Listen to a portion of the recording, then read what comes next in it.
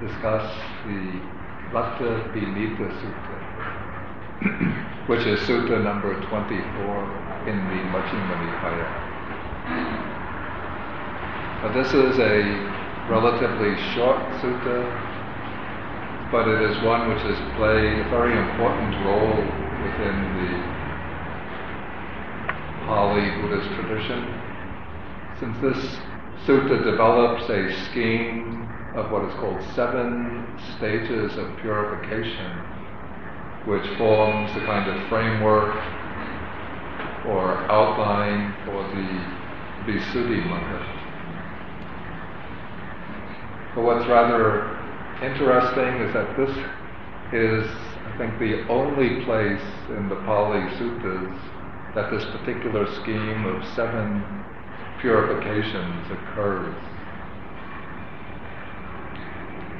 And the scheme of the 7 purifications, it is not in the sutta, it's not actually developed by the Buddha himself, but it occurs in a conversation between 2 monks, Venerable Sariputta and one Venerable Puna Mantaniputta. And yet, as you'll see, when the 2 monks are discussing the 7 purifications, it seems as though they both understand what all of the terminology means, almost as though they had heard it from some other place and were familiar with this as a kind of standard way of organizing the Buddha's path. So it's a rather perplexing problem how they can both have a common understanding of the sequence of stages of purification, and yet there's no place where the Buddha himself actually expounds it. And also one doesn't see one monk of these 2 explaining the terms to the other, but rather it seems just as if somehow they both already knew what the terms meant. So perhaps there was some way of organizing the stages of the path that had been already formulated within the Sangha and which was being drawn upon by these 2 monks. This, I don't know that there's any way to determine how the scheme of 7 purifications actually originated. Okay, the sutta begins when the Buddha is living in Rajagaha in the bamboo grove, Veguvana. Then a number of monks who had spent the rainy season, according to the text uses the expression, just in the native land. The commentary, the expression used is just simply native land, but the commentary adds an explanation that native land here is the Buddha's own native land, or the Sakyan Republic. And so these monks who had spent the rainy season apparently in the Buddha's native land have now come to Rajagaha to see the Buddha. Then when they arrive, the Buddha asks them, who in the native land, perhaps it's his own native land, I don't know actually, is esteemed by the monks there in this way. Then the Buddha mentions a set of 10 qualities which are sort of the mark of a perfected monk.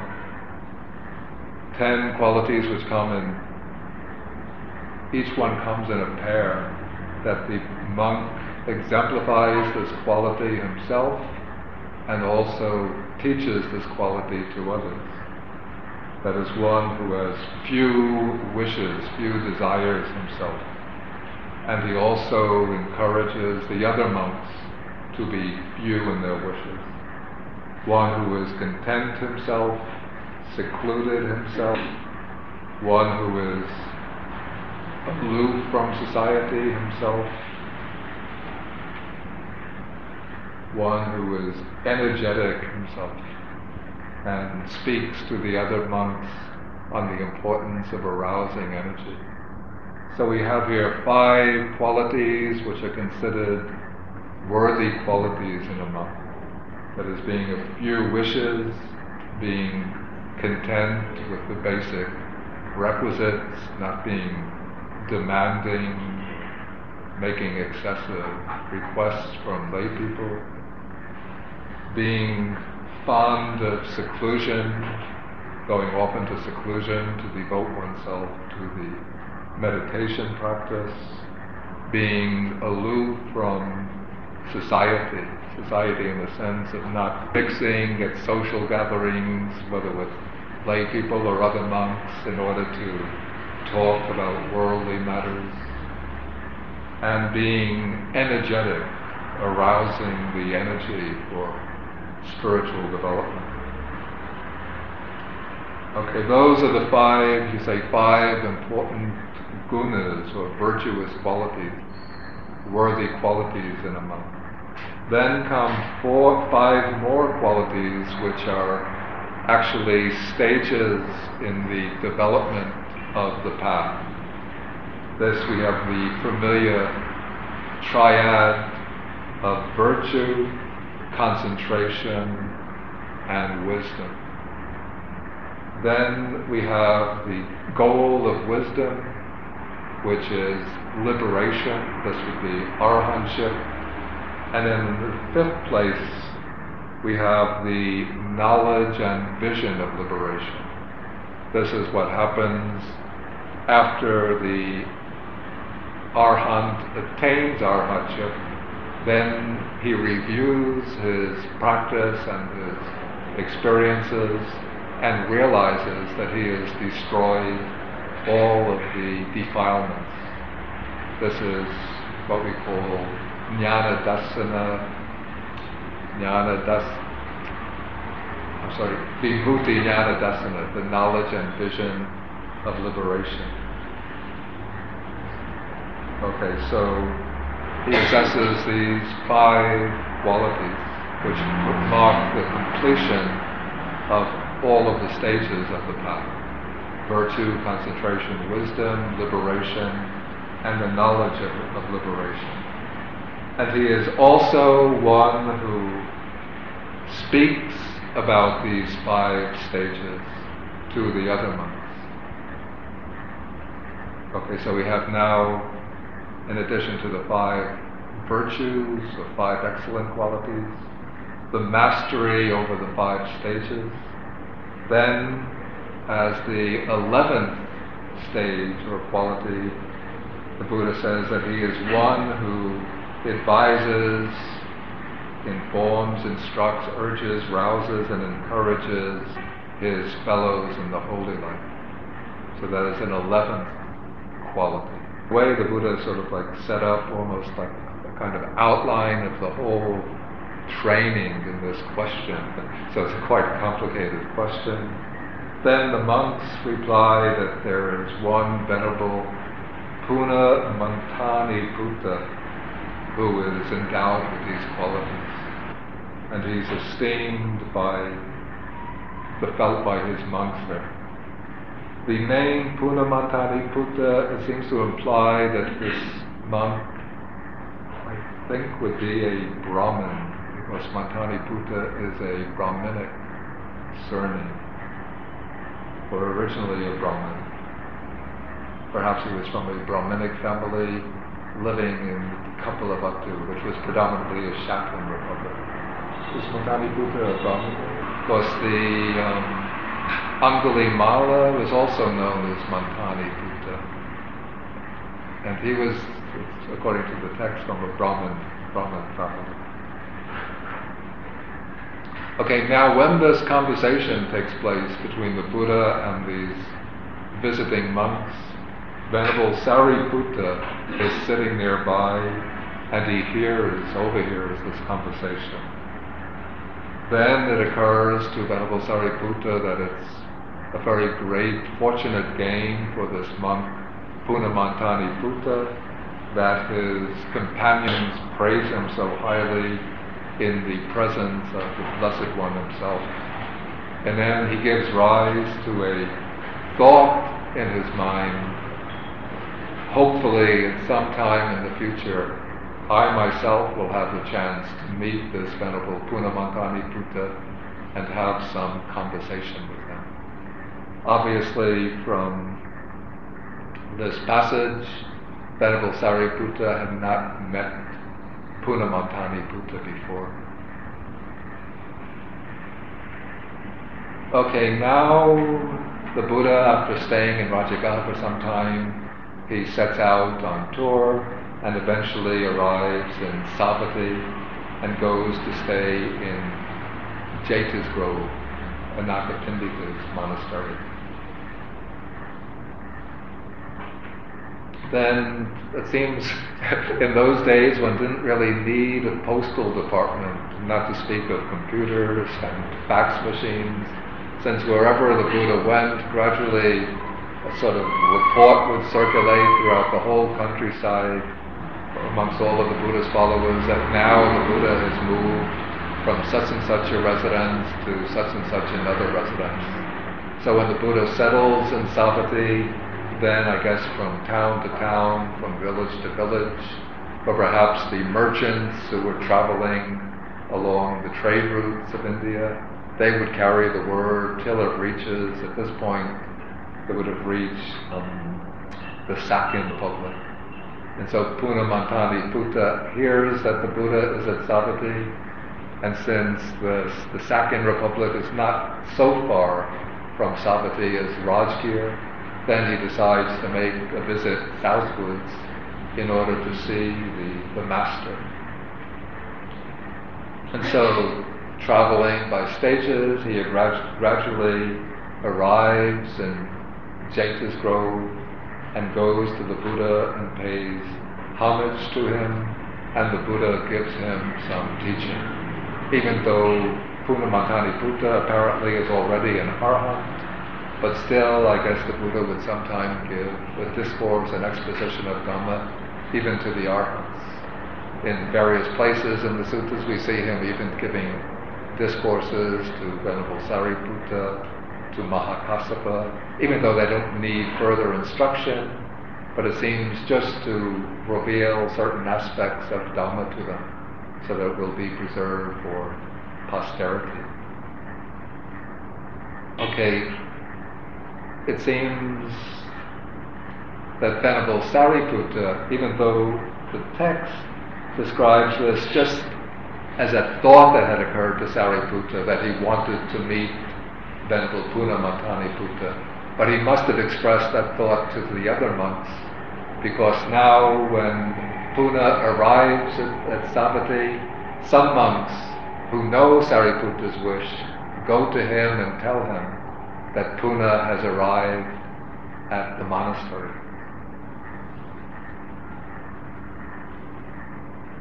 And they tell him that Punamantani Buddha, having received some instruction from the Buddha, is now gotten up and he's walking, he's on his way to the blind men's grove.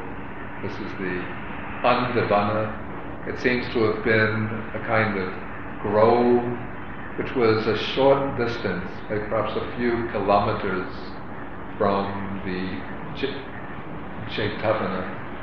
And while Jetavana was a very busy and bustling place, because many people would be coming there to see the Buddha, when monks wanted, and even nuns also, wanted to go off for secluded meditation, then they would go to what's called the blind men's grove. It seems there they could meditate very peacefully without any disturbance by people. Okay, so when Venerable Sariputta gets this report, then he becomes quite excited and he quickly picks up his mat and goes off in the direction of the blind men's grove. And at a certain point, he catches sight of Punamantani Buddha walking in the distance ahead of him, and he follows behind him. The text says, keeping his head in sight. Perhaps in order to get there, perhaps he had to go through like a little narrow path with a lot of growth, bushes and tall grass. So the upper The lower part of the body might have been hidden in the grassland, but Sariputta would have kept just watch for the head, which moving up through the grassland towards the blind men's grove. Okay, then Venerable Punamantaniputta arrives, and he sits down or lays his mat and sits down in order to pass the day in meditation. Then Venerable Sariputta reaches the blind men's grove, and also he sits down for the day's meditation, but probably not going too deeply into absorption, since he wanted to keep an eye on Punamantaniputta and not give him a chance to get away without some conversation. So then when evening falls, and apparently Punamantaniputta must have emerged from meditation, perhaps he was folding up his mat, preparing to leave, then the Venerable Sariputta got up from his meditation and came to him and exchanged greetings with him. Then, after the basic greetings, then he asked him, are you living the holy life, the brahmacharya, under our blessed one, that is, under the Buddha? I think it must have been obvious that they were both Buddhist monks, but this is just a way first of opening the conversation, and also Sariputta wants to pick out this idea of leading the holy life as the sort of main nucleus for the questions that he's going to ask, or we could say the seed from which the questions will develop. So when Punamantaniputta says, yes, I am living the holy life under the Bhagavan Buddha, the Blessed One, then Sariputta asks about the purpose of leading the holy life. And here he uses 7 terms which indicate these 7 stages. He says, is it for the sake of purification of virtue that the holy life is lived under the Blessed One?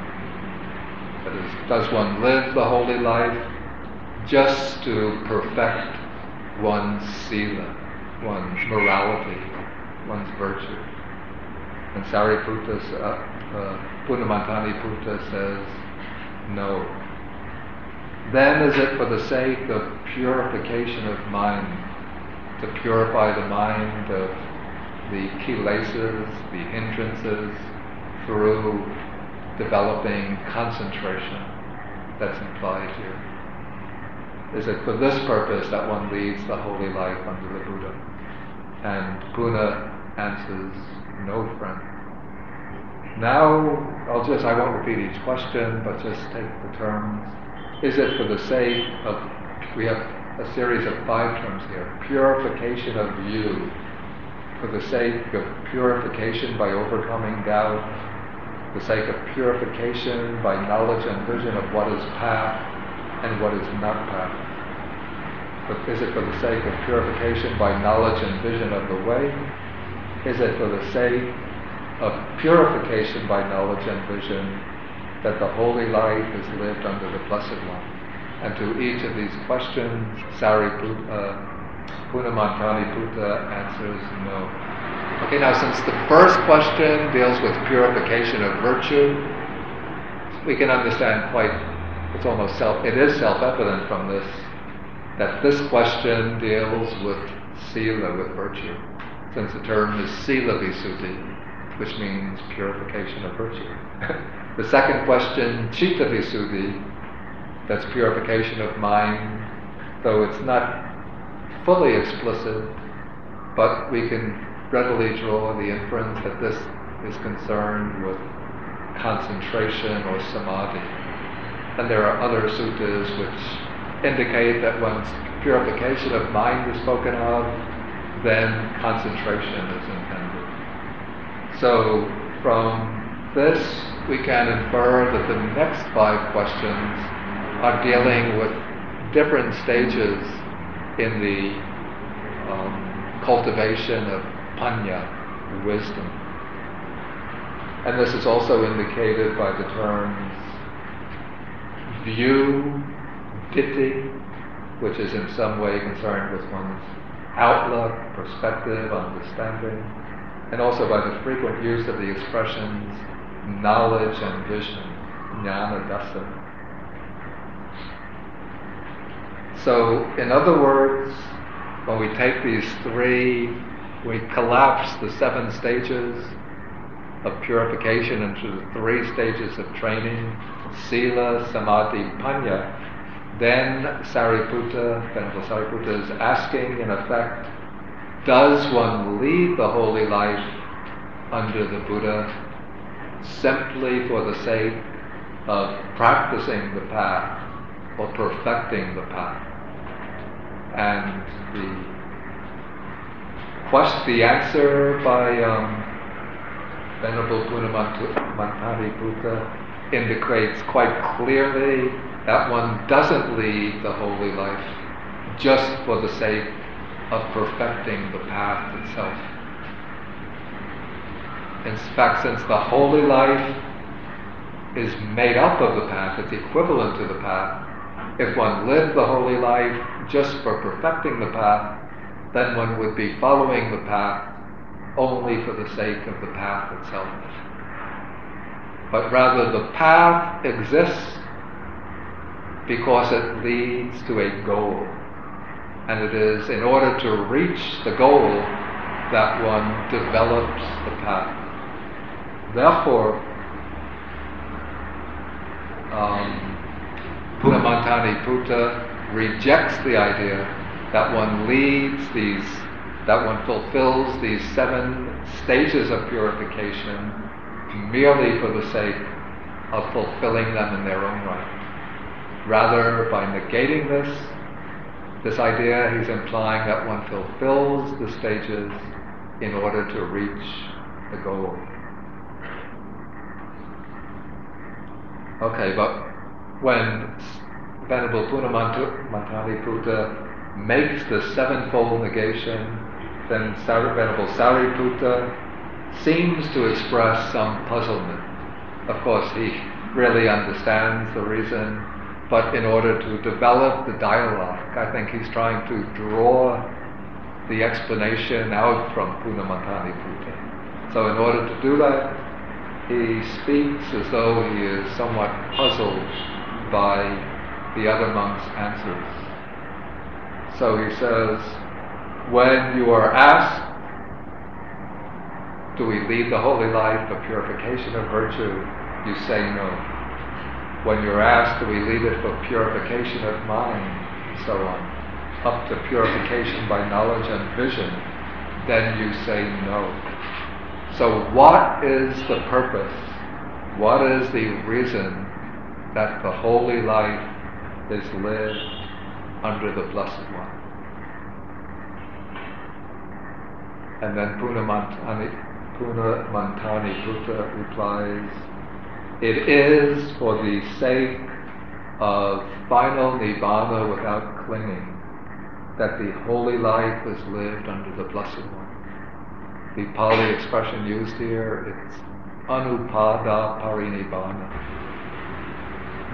Okay, the expression anupada parinibbana could have 2 possible meanings, depending on how one takes this expression anupada. Anupada is a negation of upada, which can be identified with upadana. So if it's identified with upadana, then anupada would mean the ending of clinging, the abolition of clinging. So then parinibbana can be the living experience of nibbana here and now through the extinction of clinging. But anupada can also mean, it's anupadana parinibbana. It's anupadana parinibbana, which is clearly, it's a negation of upadana, and upadana usually means clinging. So on the first interpretation, anupada anupadana parinibbana will be the attainment of nibbana here and now, the living experience of nibbana through the elimination or abolition of clinging. But the commentary also gives a different meaning of upadana as a possibility, which is upadana as a condition for something, because upadana is a fuel or sustaining condition. So then anupadana parinibbana will mean the full quenching, we can say, the ultimate extinguishing of the fires of, you could say, of craving, through no further fuel or no more conditions for craving. This is not here identical with the anupadisesa. It's a word from a different root, different meaning. But there's a kind of wordplay here which one can't really reproduce it well in English. You see, the word nibbana is literally going out of a fire. It's nirvana, the going out of a fire. And upadana, which on the one hand it means clinging, but it has the sense of fuel, a fuel which sustains a fire. So when you take these two alternative meanings, nibbana as the going out of a fire, upadana as the fuel for a fire, then anupadana parinibbana means the complete extinguishing of a fire through lack of fuel.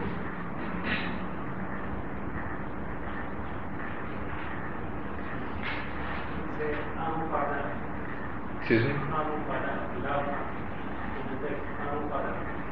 Anupada.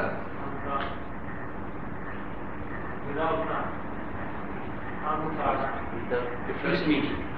The first correct. Yeah. Right. Without the I see, then the commentary must have put in the na. You have the text, and it's without the na. Then it's better that way. But anyway, if it's put anupada, then it's a short for anupadana.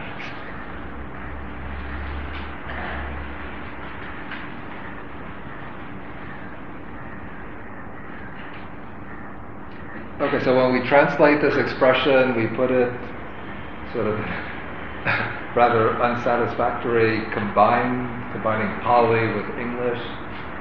For the sake of the final nibbana without clinging, or through the exhaustion of clinging, that the holy life is lived under the Blessed One.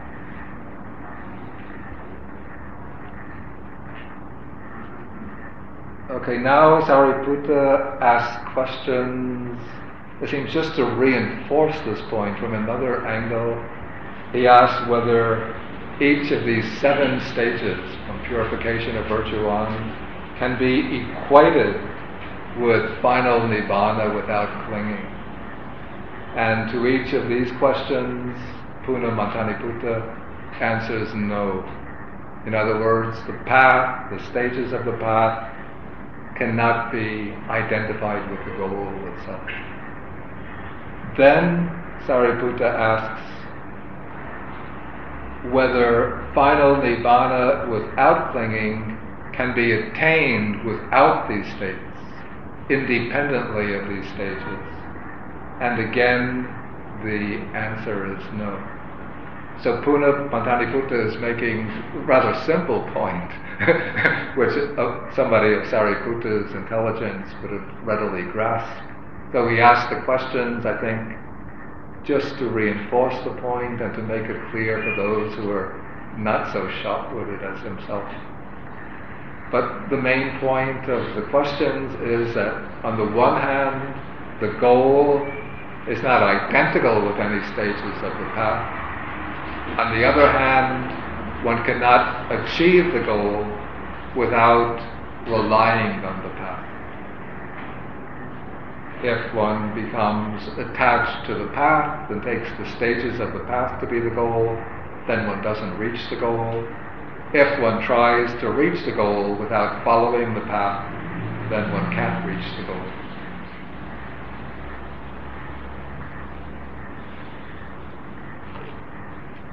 Okay, so now we're in paragraph 12.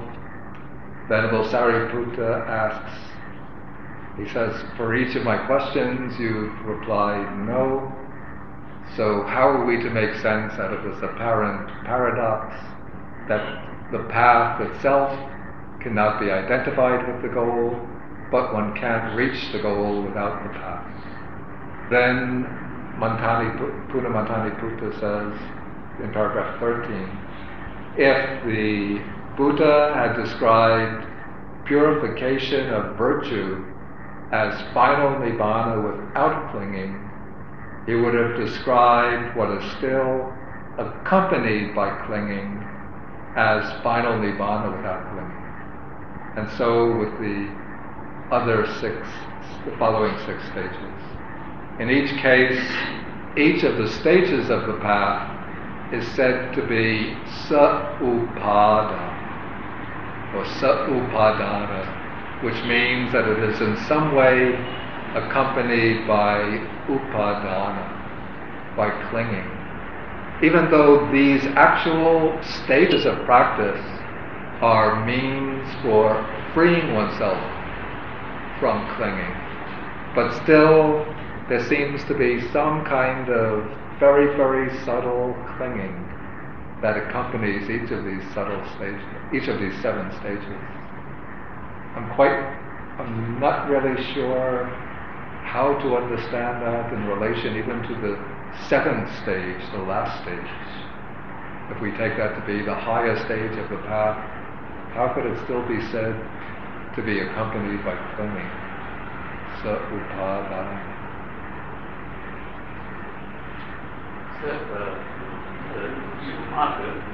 Excuse me? Yeah.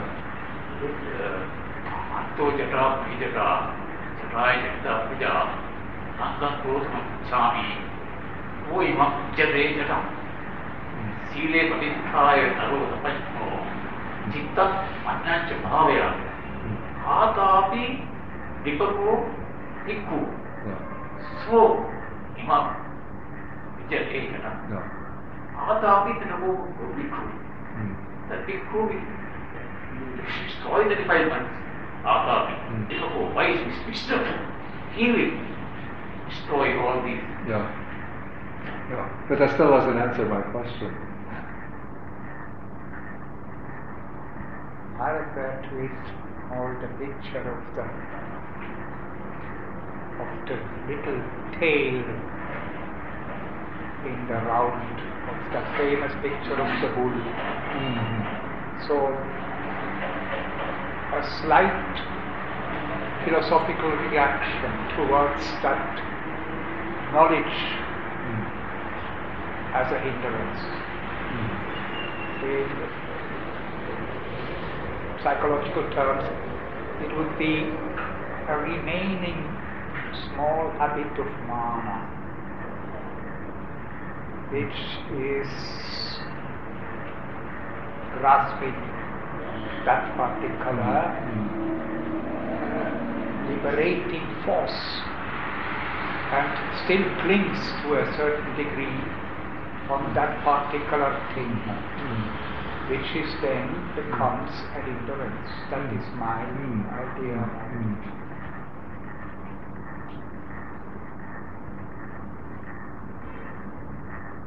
Do you mean your question, Venerable, is purification by knowledge and vision is the final? This is the 7th one. Yeah, the 7th stage. That, why is that not?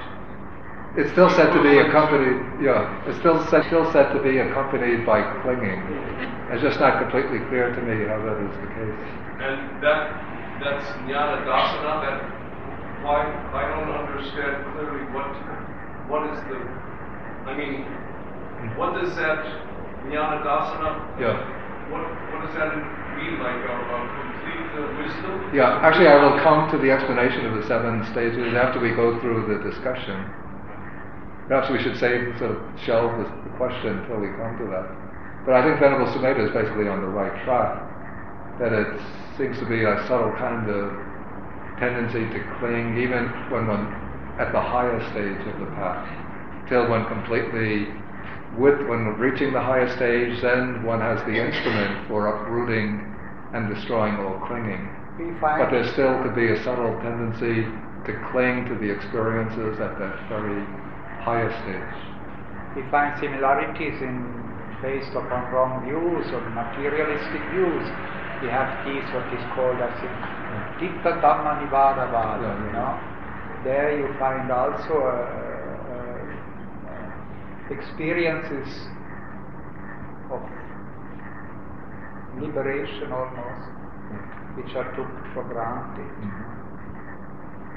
It would be very, very simple to find out whether jnana and dasana refers either to the logia plane, Sega plane, or Asega plane. And then it would be very clear. But of course one would have to have a computer to find out, because there are so many expressions with jnana connected. So to find out jnana, what it refers to. Whether it's panya for the arahat, panya for the Sega, or inside knowledge for the Puthujjana. Yeah, I know the Visuddhi, well, we'll come to that, the Visuddhi Magga. Maybe let's finish and I'll sort of see how these terms are used in the Visuddhi Magga. Then I have my own interpretation, which is somewhat different.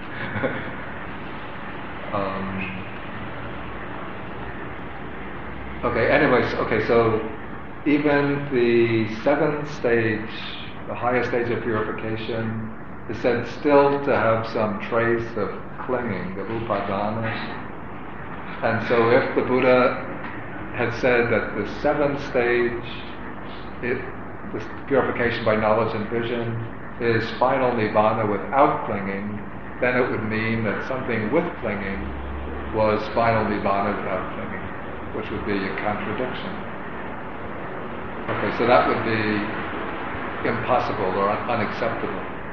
On the other hand, if one could achieve final nibbana without clinging, if final nibbana without clinging were attainable without relying upon these 7 stages, then any ordinary person would be able to attain final nibbana just without any effort, because it wouldn't be necessary to make any effort to reach final nibbana. But rather the point that Venerable Puna is trying to make is that the 7 stages are the steps along the way to nibbana, but not identical with the goal. Then to establish this point, he uses a very wonderful simile.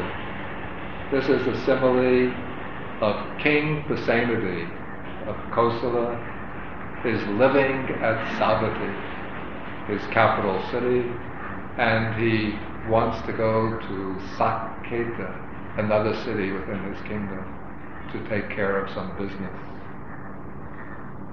And it seems that the 2 cities must have been some distance apart, so it's not possible to go there just using 1 coach, but rather there are 7 coaches laid out, or 7 coaches ready to take him. Perhaps the horses have to rest after going a certain distance, but Pasenadi is in a hurry and he can't wait till the horses recover their strength. And so he takes 1 coach with its horses a certain distance. Then he disembarks from his coach and mounts another coach, takes it a further distance. Then he disembarks from the 2nd coach, gets onto the 3rd, and so on till he gets to the 7th coach, and then he uses the 7th coach to take him to Saketa.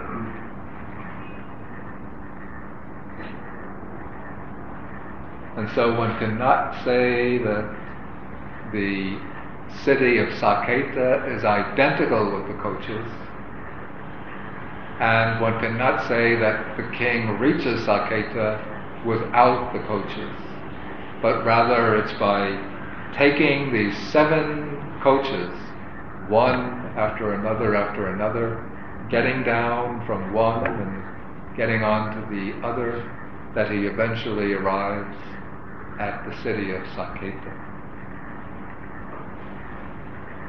And so in the same way, now we're in paragraph 15, Puna Mantani Buddha says, purification of virtue is for the sake of reaching purification of mind. That is, one develops virtue, sila, in order to establish the foundation for the practices that will purify the mind, the practices that will lead to samadhi, or mind which has been purified of the kilesas, the defilements, and the hindrances. One develops purification of purification of mind in order to reach purification of view. Then one develops purification of view to reach the purification by overcoming doubt.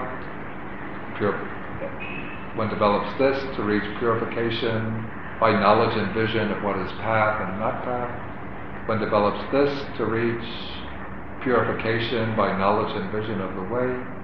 One develops this in order to reach purification by knowledge and vision. And one develops purification by knowledge and vision in order to reach final nibbana without clinging. And it is for the sake of final nibbana without clinging that the holy life is lived under the Blessed One. Okay, in that way we have the 7 stages as stepping stones for reaching nibbana, or we could say, to remain consistent with the simile, the 7 stages are like stagecoaches for reaching nibbana. Okay, as to the meaning of these 7 stages, first I'll give the Visuddhimagga explanation, which is accepted universally in the commentaries in the Theravada tradition. I won't go into full detail. Okay, purification of virtue is identified. The Visuddhimagga is always thinking in terms of a monastic training. So it identifies purification of virtue with the 4-fold purification of virtue for the monks. That is, purification by observing patimokkha, the monastic rules, by restraint of the senses, by contentment with the requisites, reflection on the requisites, and by purification of livelihood, earning one's living not by working at a job or by deceiving people, but just accepting what is offered by people in an honest and upright way. Okay, purification of mind, Citta Visuddhi, is identified with access concentration and with the 8 meditative attainments, the 4 jhanas, the 4 formless attainments.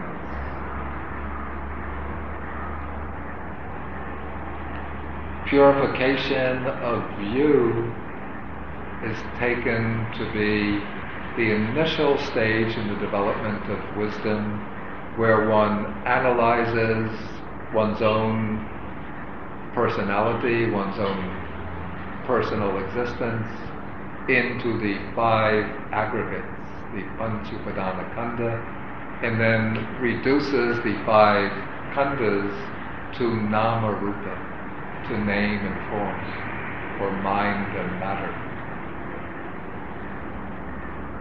Then purification by overcoming doubt, the commentaries explain as the understanding of conditionality, seeing how these 5 aggregates, or name and form, arise through causes and conditions.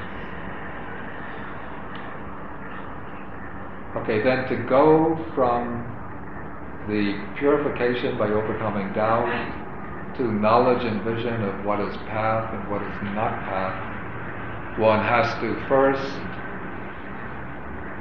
reflect upon the five aggregates in terms of the three characteristics: impermanent, suffering, and non-self.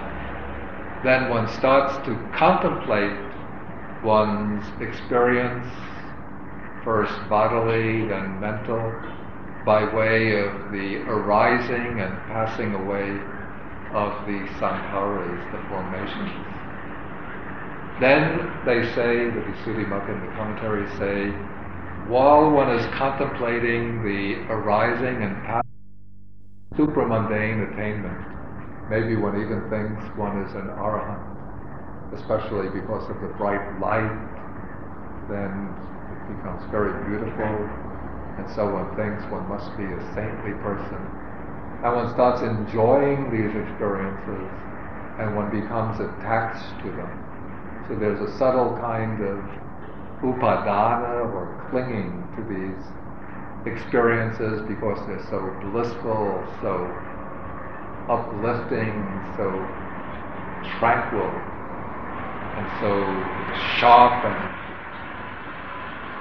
so such extraordinary experiences.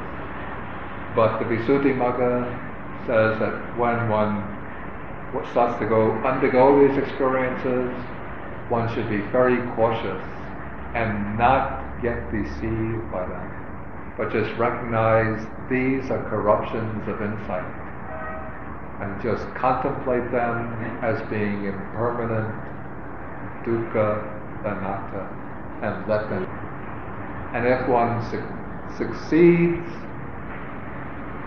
in loosening the attachment to these experiences, if one continues along the track of insight contemplation and doesn't fall into any delusions and any conceit because of one's experiences, then one has successfully distinguished the wrong path from the right path. So the wrong path is the path of attachment to these corruptions of insight and overestimating oneself because of these experiences, while the right path is recognizing the corruptions of insight as only temporary experiences and relinquishing the attachment to them, continuing simply with the track of anicca, dukkha, anatta. All of these experiences are impermanent, unsatisfactory or insecure, and not self. Then when one bypasses that particular hurdle, then one enters into the deeper stages of insight, where the insight knowledges start to unfold in succession.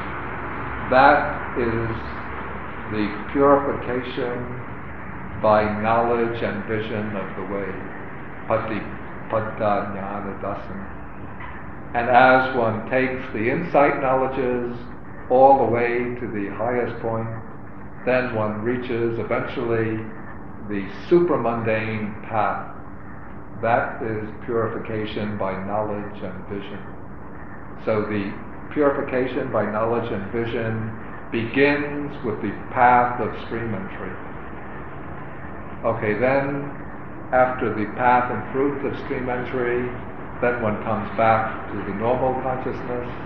Then one again goes through the knowledge and vision of the way till one comes to the second path and fruit, which is also purification by knowledge and vision, and so on till one comes to the fourth and final path, which is the path of arhatship.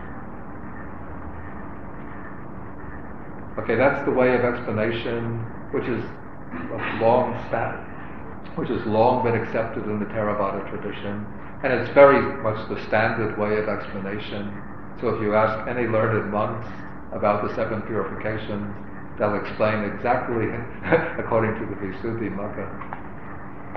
But I can't say another I wouldn't say that I would challenge the Visuddhimagga interpretation, but I wonder whether the 7 stages could be looked at in a different way. This is the way I would look at them. Okay, purification of virtue, the same, except I wouldn't confine it to a monastic observance of sila. Okay, purification of mind could be the same as the Visuddhimagga method.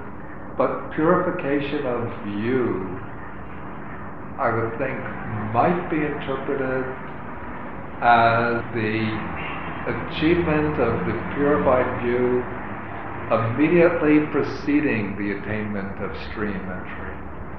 Because the stream enterer comes out with a purified view. After reaching stream entry, when reaching stream entry, one eliminates Sakkaya Ditthi, personality view, and all wrong views. And so one cuts off all wrong views with the attainment of stream entry. So it seems purification of view might be interpreted as covering all the stages of insight up to stream entry. Okay, then the stream enterer overcomes doubt. He eliminates doubt. Doubt is the second fetter, correct? So the purification by overcoming doubt might be taken as the actual attainment of stream entry. Okay, next, when one reaches stream entry, then one has a definite knowledge what is the wrong path, what is the right path. So the stream enterer actually acquires, as factors of his own personality, so to speak, the factors of the Noble Eightfold Path. The Noble Eightfold Path becomes built into his own mental continuum, so to speak. And so the stream enterer can never go on the wrong path, even if he's lazy and negligent. When he starts to practice, he will develop the right path. So that is the discriminating knowledge of what is the wrong path and the right path. Okay, then the purification by knowledge and vision of the way, that could be the practice undertaken by the stream enterer up to the attainment of the stage just before arhatship. And then the actual path immediately leading to arhatship would be purification by knowledge and vision. So that is an alternative way to look at the 7 purifications. What do you think? I think when it comes to doubts, I think even when there is a stream enter, it takes a little time to discern doubts which are caused by mental disturbances, hindrances, and doubts which are ethical, religious doubts regarding the Buddha, Dhamma, Sangha. Yeah, those kind of doubts, the second kind is eliminated. But that other doubts maybe would have another name in English. We would call them perplexities. I think in the Pali that would not even be perplexity. That would be, because the word translated perplexity, kanka, or katan, kata, those are also eliminated by the stream enterer. Yeah, but when the stream enterer is not free from the 5 hindrances. Actually, he would be free from doubt. The stream enterer wouldn't have the That is true. He is free from doubt. But when he is having anger or this or that, in that moment, there will be also doubts. Otherwise, that moment would not arise. I don't think that there will be the kind of religious or philosophical doubts in the stream enterer. No, that is definitely not there. Yeah. But perplexity or doubts will arise if there is kamachanda, piyapada, tina, mida, or tattva. About mundane matters, there should be doubts. But I wouldn't be doubt about Buddha, Dhamma, Sangha, and the training. Yes, but mundane matters and doubts are mostly connected with the hindrances. Otherwise, they would be transcendent. For me, I always have a little difficulty to discern between doubts and perplexity. Because doubts also have the nature of perplexity. Okay, but doubt, perplexity, those are two English language words. But they could represent in Pali Vicikiccha and Kanka. And both Vicikiccha and Kanka are virtually synonymous, and they're both eliminated by the stream entry. Regarding the Tiro, but regarding certain aspects of one's own behavior, there is doubt probably, which you would call, what do you call that? Kanka? Yeah. Because that is a question of English and Pali. Because the dialectic is always a little difficult. For instance, the sun is yellow, butterflies are yellow, teddy bears are yellow, but not all yellow is a teddy bear.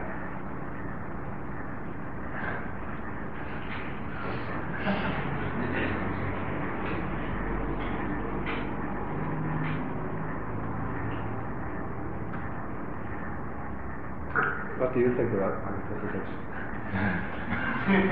Afraid to get branded as a heretic?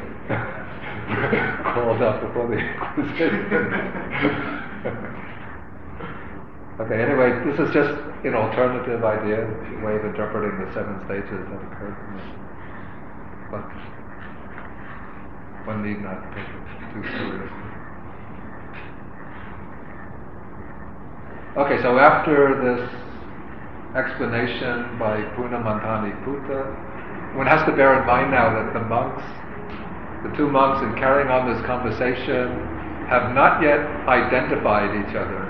Even though Venerable Sariputta knows that this is Punamantani Putta, but Puna doesn't know who the visiting monk is, who his interrogator is.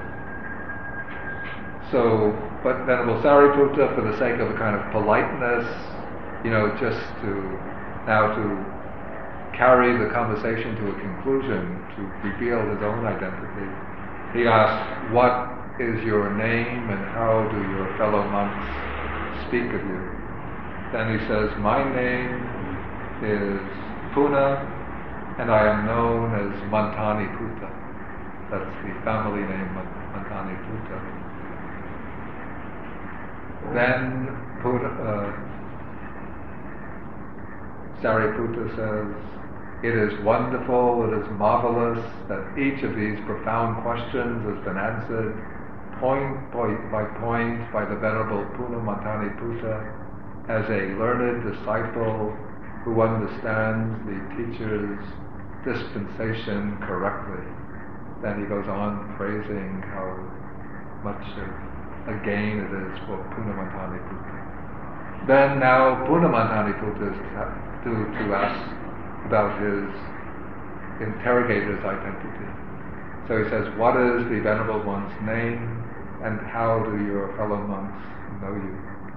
And he says, "My name is Upatissa, friend, and my companions in the holy life know me as Sariputta."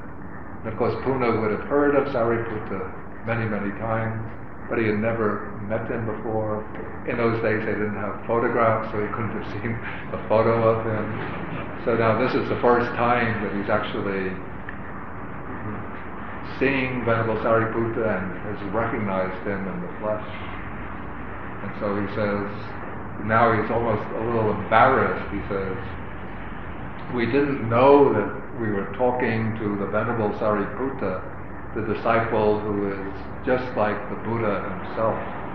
If I had known that this was the Venerable Sariputta, I would not have spoken so much. Then he says, it is wonderful, it is marvelous, how you have posed all of these profound questions. And then he continues praising Venerable Sariputta. And in this way, these two great Mahanagas, the expression is used. The Naga is a giant elephant, a bull elephant, or a giant serpent, a dragon. But it's also, the word is also used as a kind of epithet for an arahant. And so the text says, it was in this way that these two great beings, these two Mahanagas, rejoiced in each other's good words. Okay, that's the 7 stages. Any questions or comments?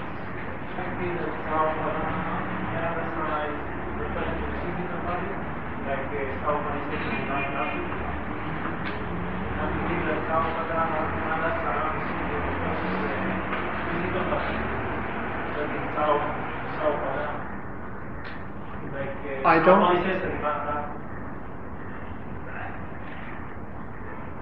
mean, that upadana means that these states are said to be with clinging because one is still in the physical body. Is that the point? Yeah. Whereas the anupada nibbana dhatu is without the physical body. I'm not sure that's the intention here. I would tend to go to go with the interpretation of upadana here as predominantly the clinging. That there's some, even though these higher stages of knowledge and vision are actually the means to eliminate clinging, but still they are to some degree subject to clinging, that one could become attached to them and cling to them. But with nibbana itself, there can be no more clinging. That's the way I would understand it. In terms of just the fact of the actual conversation, would this story have been brought back to the Buddha and then the Buddha would have said this as discourse or obviously? It's actually not possible to determine that. There are some suttas which take the form of conversations in which are eventually reported back to the Buddha. Then the Buddha says, if I had been asked such and such questions, I would have answered in exactly the same way. And those suttas are said to be discourses of the Buddha. But this one, we don't have that ending. So this could have been just a conversation which was reported to the monks and then incorporated into the canon. But again, I have to say that it's an interesting problem and one that seems insoluble. How the two apparently understand the meaning of these 7 stages, especially with terms that don't occur elsewhere in the canon, yet one doesn't find clear explanation of them anywhere else. It's almost as though there's some kind of implicit explanatory scheme which both have access to, but which has not been preserved in the canon. Okay, it's somewhat later than usual, so we'll stop. And then next week we take the next sutta, which is the Chakka Sutta, number 148.